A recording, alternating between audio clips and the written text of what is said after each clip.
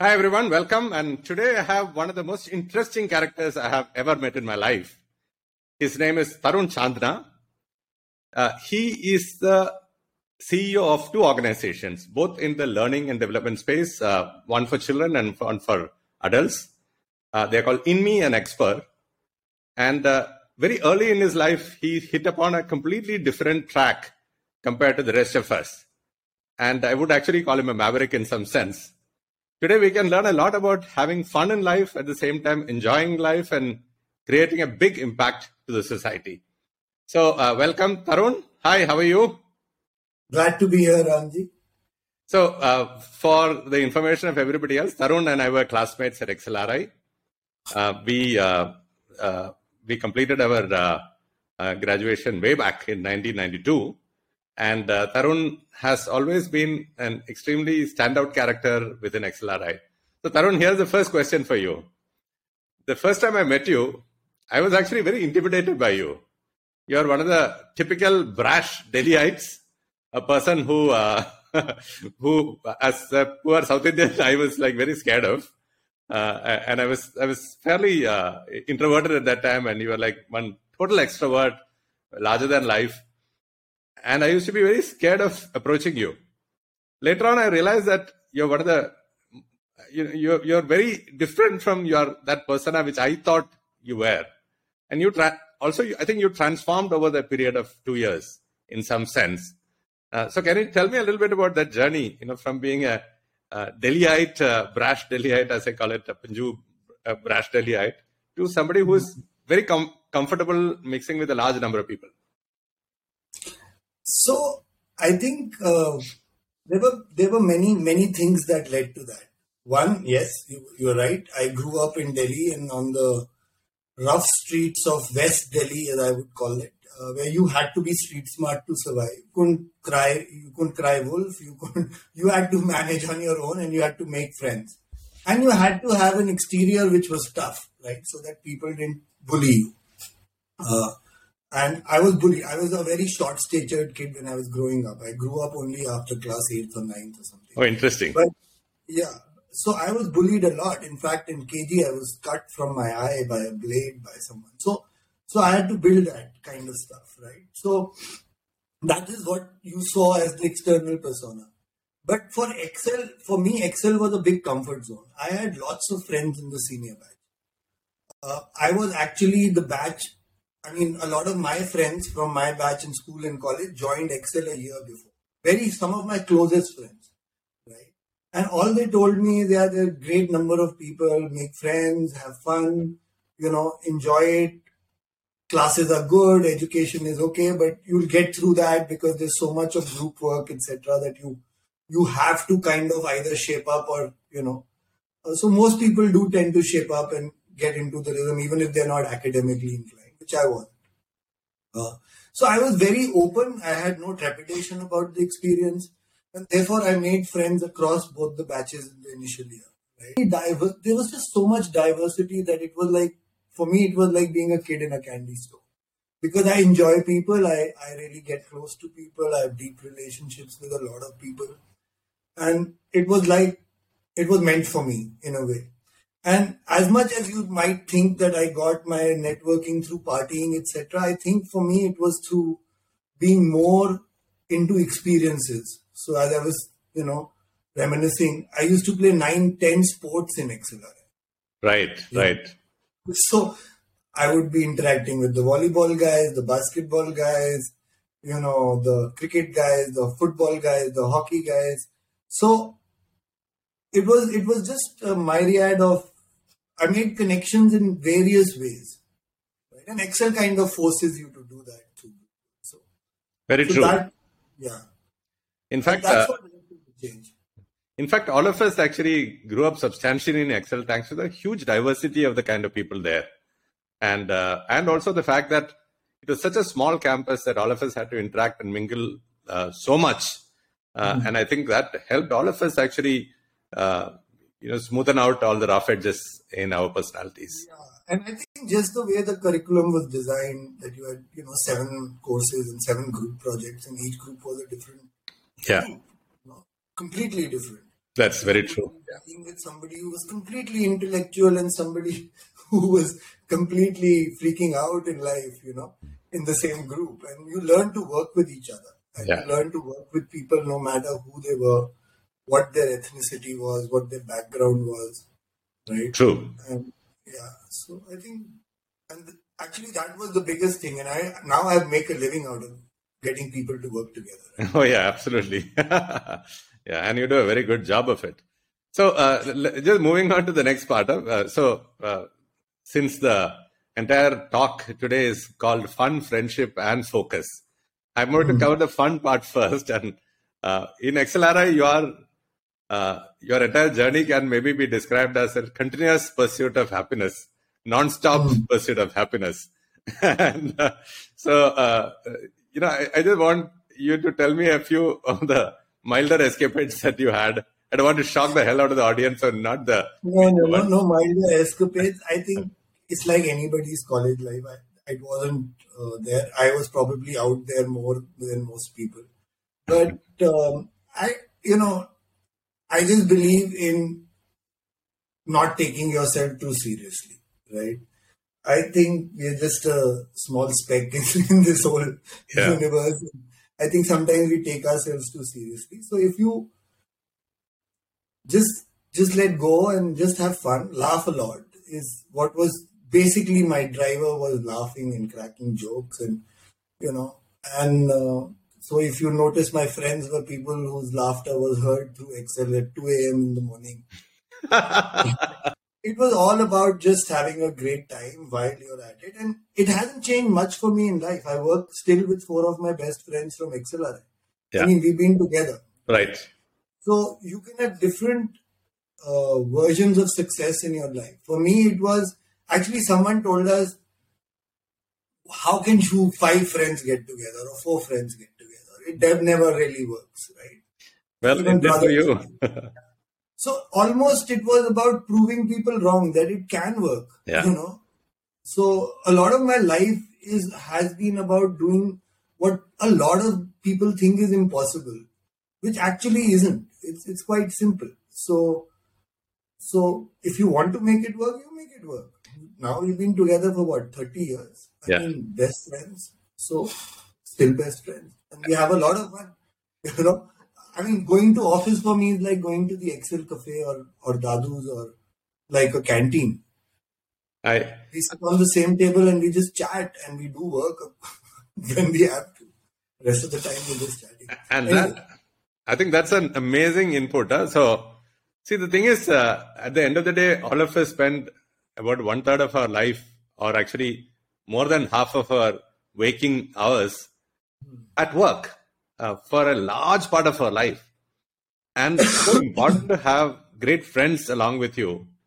You are very lucky that you actually had the best friends along with you when you started the journey.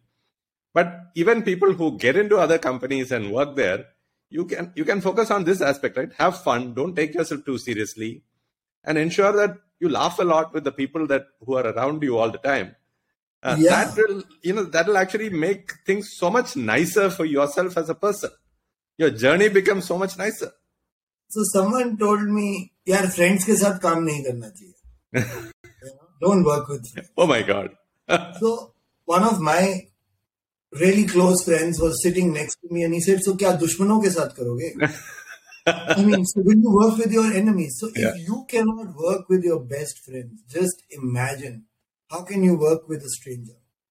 Very true. Yeah. Right.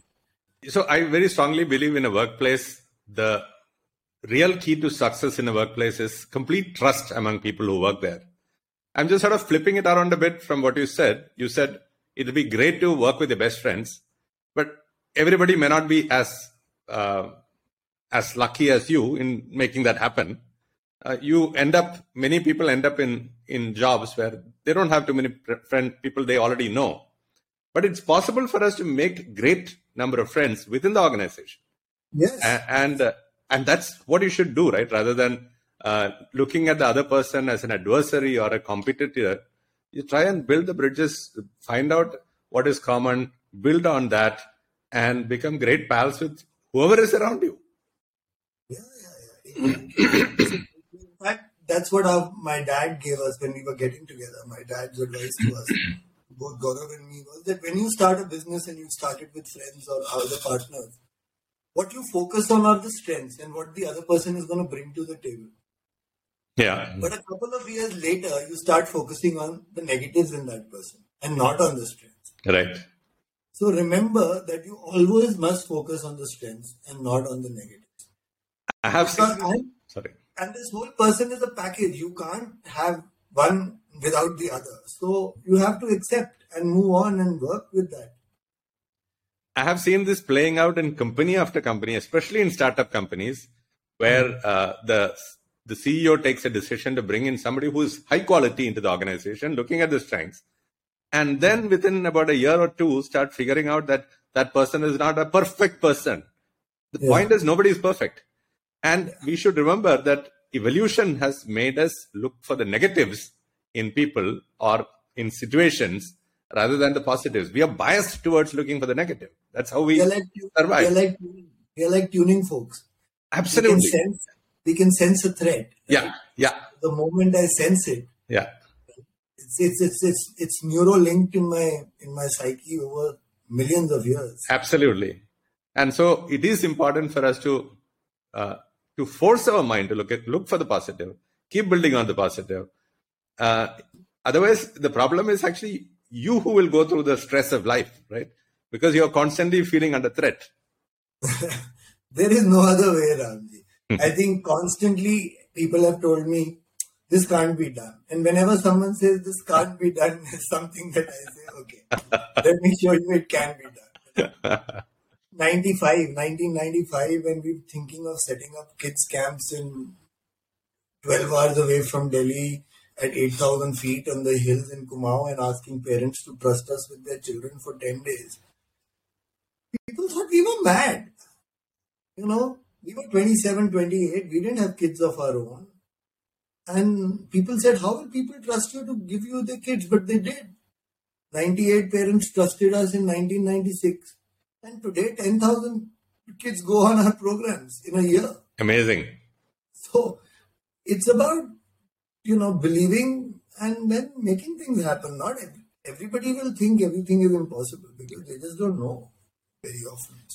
So TC, we spoke about fun and then we talk about friendship and how important that is, these two aspects. And in fact, you're one of the early birds, one of the earliest in our batch to actually become an entrepreneur. You and friend. The earliest. Okay. So, and it was a big thing in those days. Today, actually, startup companies are dime a dozen. But in those days, for you to chuck a job, especially coming from a middle class background and then chucking a job and then getting into entrepreneurship must have been a very tough one, right? So let's talk about that aspect a bit. How did you guys get into this, and how did that fun and friendship actually help you in figuring out what kind of business you want to be in, how you want to drive this? So 2 or 3 things led to it. I was working with HCL-HP and I remember that 9 MBAs were given a project. 9 MBAs came back who were the so-called senior management SMTs, trainees, who they treat as talent, like high quality talent, right? And we went through a brilliant training they gave us over 1.5, probably the best training of my life, 1.5 years, 1.5 months into joining them. Then we sent out on projects, we did the project, we came back, we were very honest and transparent. We had some suggestions. And after we gave our suggestions, my boss turned around. This was my 10th month in HCL. He turned around and told us 9 MBAs from IIM Ahmedabad, Calcutta, Bangalore, XLRI, FMS sitting there. And he says, you guys are right, but Shiv Nadar has already said to do it this way. So I can't go back to him and speak to him. So that's the moment I realized this is useless. I am not going to be someone who can work in an environment like this. So I basically tendered my resignation the next day. Wow. And then I contacted Gaurav. He was living a really nice life, comfortable life with SRF. But again, there was some unhappiness. So convinced him that we should get out on our own. There were a few opportunities in the advertising space at that time with our other friends in Delhi. So there was some, events, Apache India and Michael Jackson. So Michael Jackson was coming to India, all that. So we got into event management, advertising, etc. And while we were doing that, we spoke to Ronnie and Lokesh in Bombay. And they were staying together in a chamari. Ronnie was working with Godrej. Lokesh was also with HCL. So when we told them what we are planning, we used to do it on an STD phone booth, right? So they said, yeah, we are also sick of this. So let's try and do something together. Even we had some ideas. So we went to Bombay, Gaurav and me. We left our jobs and we went to Bombay. Okay. That's where we formed our first company called Vian. We couldn't even come up with a name. So over some beer, Ronnie, I think, said, yeah, what's in a name? Yeah. So then somebody said, oh, what's in a name is a good name. Yeah. So we set up a company called What's in a Name called Vian, which was into advertising, below the line advertising. So, and RamG, we had zero revenue, but we were on the cover of Business Today and Business India. I remember that. Yeah, why? Because it was such a rarity for people to leave the comfort of jobs and to try and start something. Yeah. And finally, we made a success of that. It took us 6 months to get onto our feet, but within 2-3 years, we had made enough surplus to start what we do now, which is discovery and camps in the outdoors and corporate training for people in the outdoors, etc. So it was a lot of stuff happening together that led to us getting into business and taking the plunge. A lot of family support, But we didn't, we started with 15,000 rupees, which was the lowest bank balance of one of us as our equity. Okay. And it's been 30 years. We haven't put in more equity. That's amazing. Other than now in the pandemic, which we had to. But before that, we survived on that 15,000 rupees and generated everything that we have today out of that 15,000 rupees investment and hard work and sweat. So when you guys sort of pivoted a little down the line and then decided to get into children's adventure camps, this is something which is a huge path-breaking thing in India because the concept didn't exist at all in the country. And for you taking such a big risk so early in your entrepreneurial career, that must have been really tough, right? What made you actually get into this? And when it has paid rich dividends, but in that era, it must have been a very difficult decision to make, isn't it? So I think there were a couple of, things. One is, what is your barometer of success? Right? Is it making the company with the largest turnover, largest employee base, number one in the world? What is your aspiration? And very often, most entrepreneurs look at the financial side because that's the measurable side, and that is how you can quantify whether you're successful or not in the business world. Right? To me, that wasn't ever a concern. Yeah, live a simple, frugal life, not too worried about money. Money to me was always an end result of doing stuff. So before I got my Excel admission, I I'd taken ₹1 lakh from my father, and I wanted to go to Manali in 1989. Okay. And actually take up a job. I was a BCom honors by then from SRCC. I thought I'll take up a job either with a hotel or a bank or something. And over time, settle down in Manali and start a business. So a hotel, restaurant, something like that. So me and my friend nearly had made this plan. And we would have gone in 3 months. But my Excel admission came and I put it off for 2 years and then it never happened. So I wanted to live in the hills all through my life. My family belongs to Dehradun and Mussoorie. When we shifted from the northwest frontier during the partition, we went to Dehradun. That's where my family kind of came back when they came back from Pakistan. Right.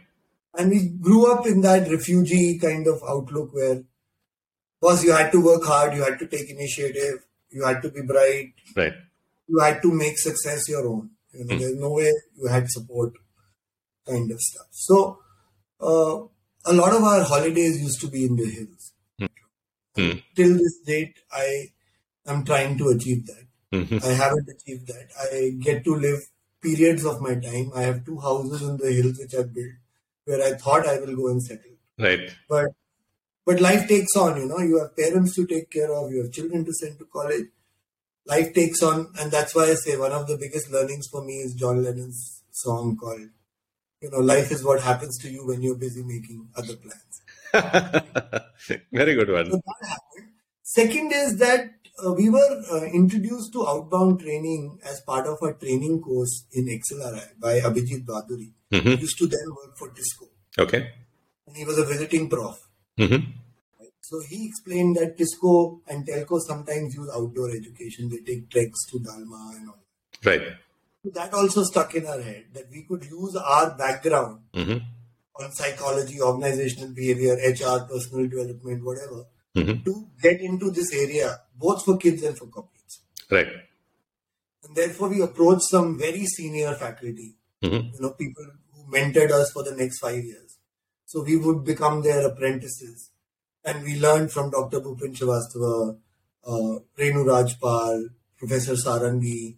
So there were just so many people who were from the behavioral field, ISABS, ISTD, who started running programs with us for corporate. We would go sell an outbound training program for their teams. And they would send us the teams, but we would always have a senior faculty running the program. Right. Over 5 years, Gaurav and I definitely got mentored in the art of facilitation. Right. We had no formal training in it other than XLRI, which was our background. Yeah. And then we started to innovate because we could do stuff which was being done in the classroom using outdoor stuff. Right. Which then brought the whole body action. You can theoretically say in a desert survival, plane crash exercise, I will carry a knife. But when you are actually in a situation, you forget to carry the knife. Yeah.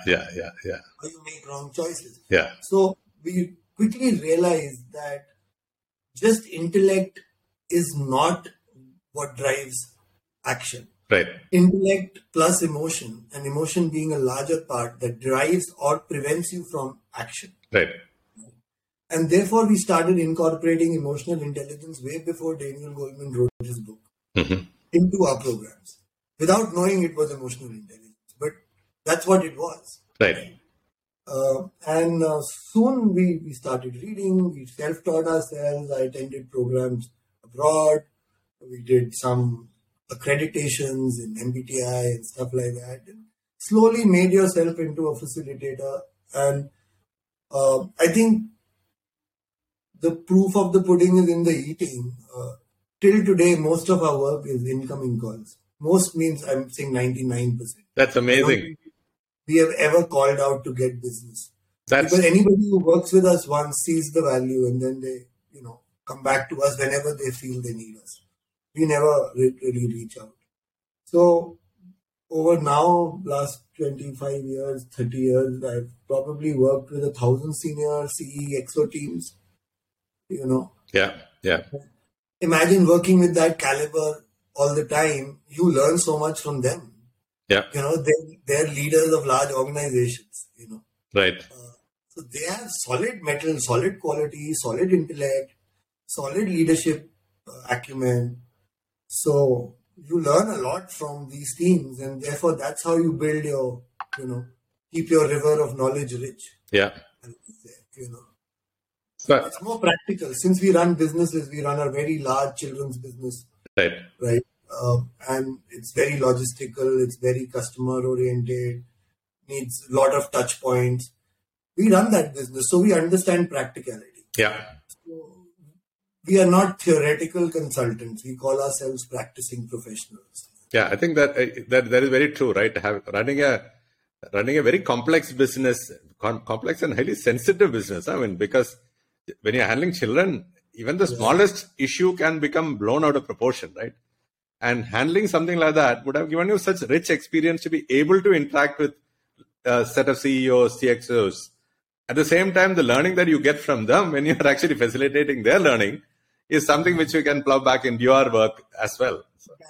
Bang on. So it's a totally symbiotic relationship. Yeah. You learn about strategy, or someone did something smart in marketing. You come back and, right.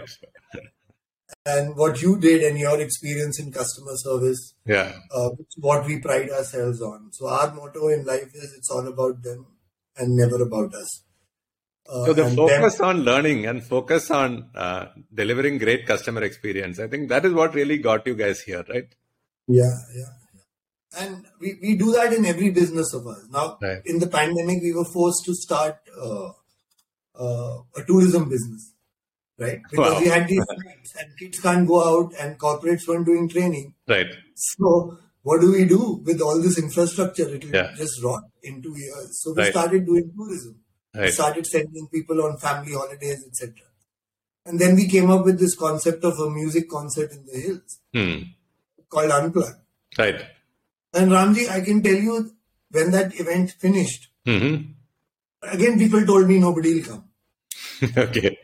I had 55 people paying to come for that event. Wow. Full house. Okay. I didn't have more capacity. I didn't have more tents to give people. Right. Right? And I told my team that for me, when that event finished, it was the feeling I got when the first busload of kids went back from Sitla Kid in 1996. Of having pulled off something which people thought was impossible. Yeah. Yeah. Right? So, and now we're going to do 6 of those events.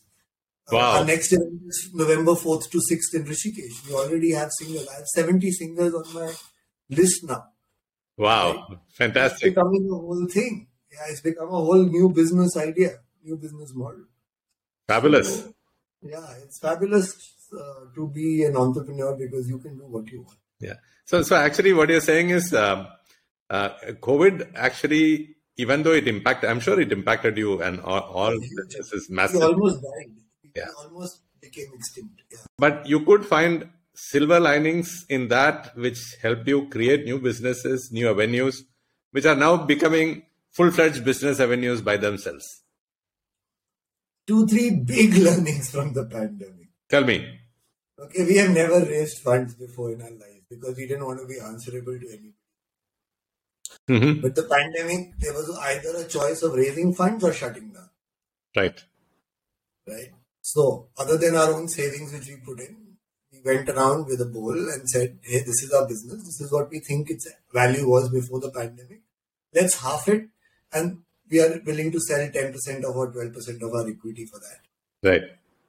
And, go back to our first question about my friendships in XLRI, right? Yeah. About 10, 12, 15 of our classmates have invested in our company. Wow. Right. In the last 2 years. Fantastic. Right. Whether it's Shubha, whether it's NGT, whether it's Manish, and Radhika, whether it's PJ, whether it is Pawan Bhatia, Anand, Dadaji, Mishti, you name it. We have some 15 investors from XLRI, from the 2 batches. Wonderful. Yeah. So, very, very grateful for them. And so it's actually put a new lease of life in us, because now we were very comfortable financially and all between these 2 businesses, right? Between the kids in this. But the pandemic kind of took that comfort away.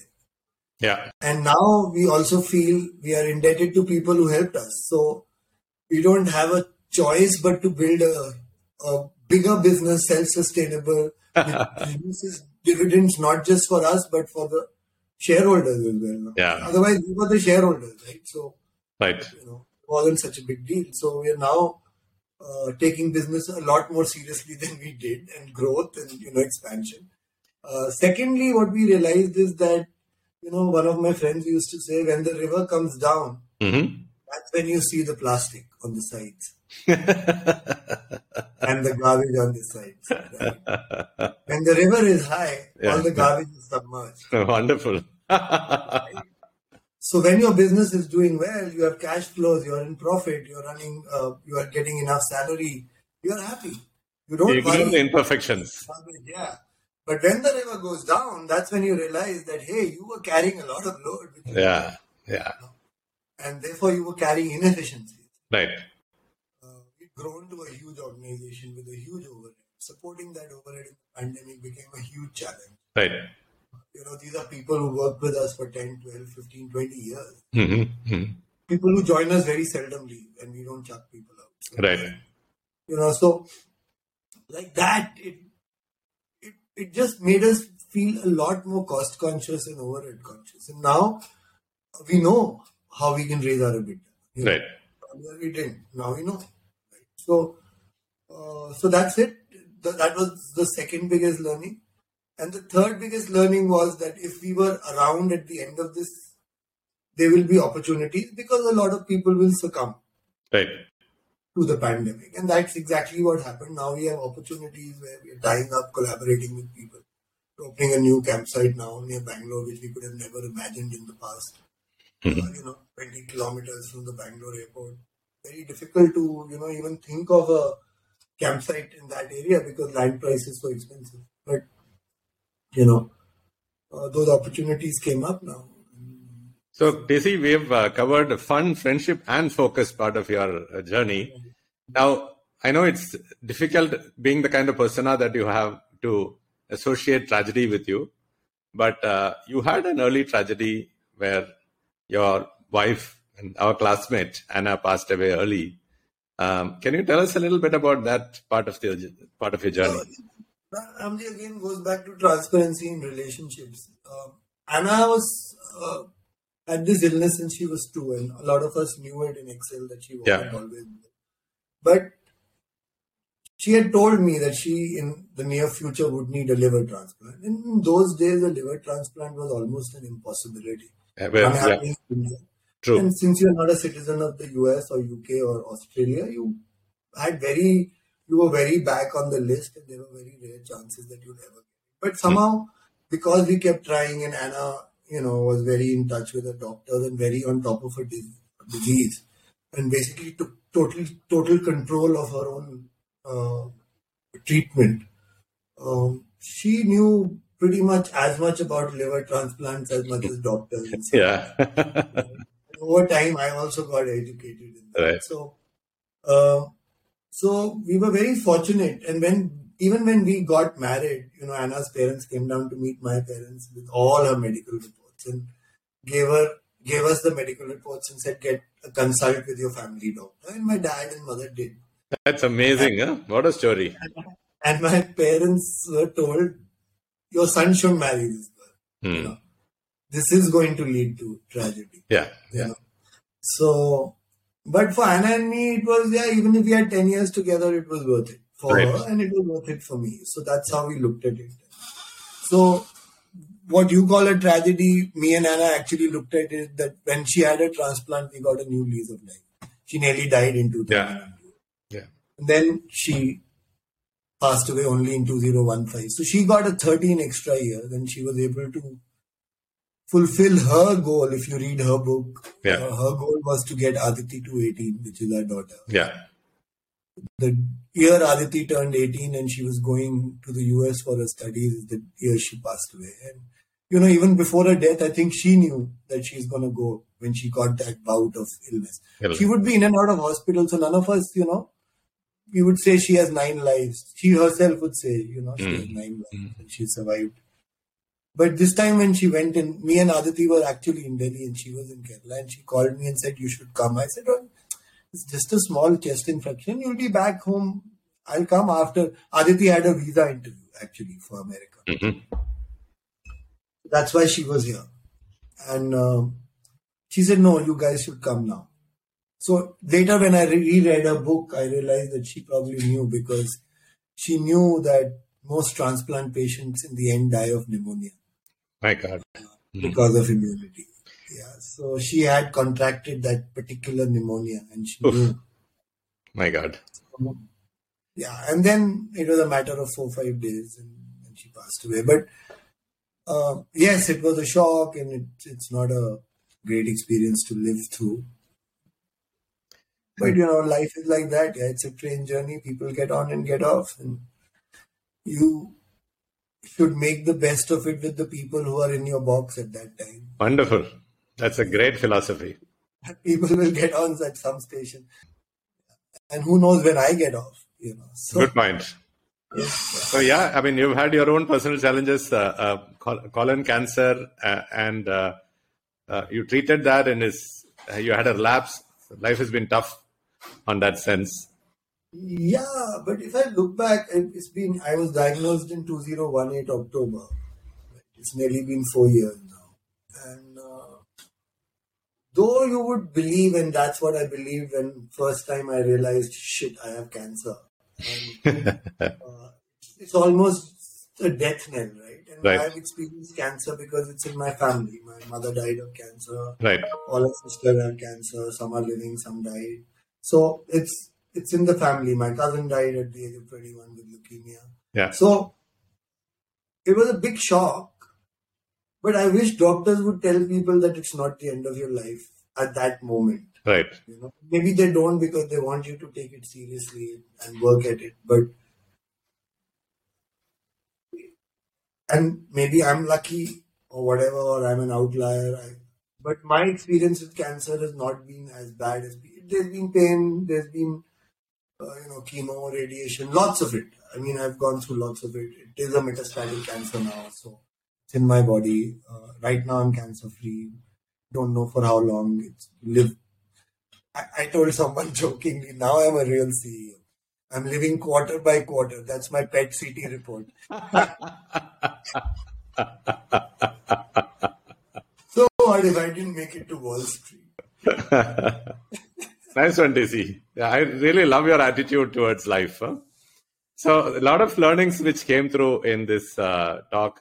Thanks a ton, DC. I think we are sort of out of time now. Last one, RamG, before you shut me out, right? Yeah.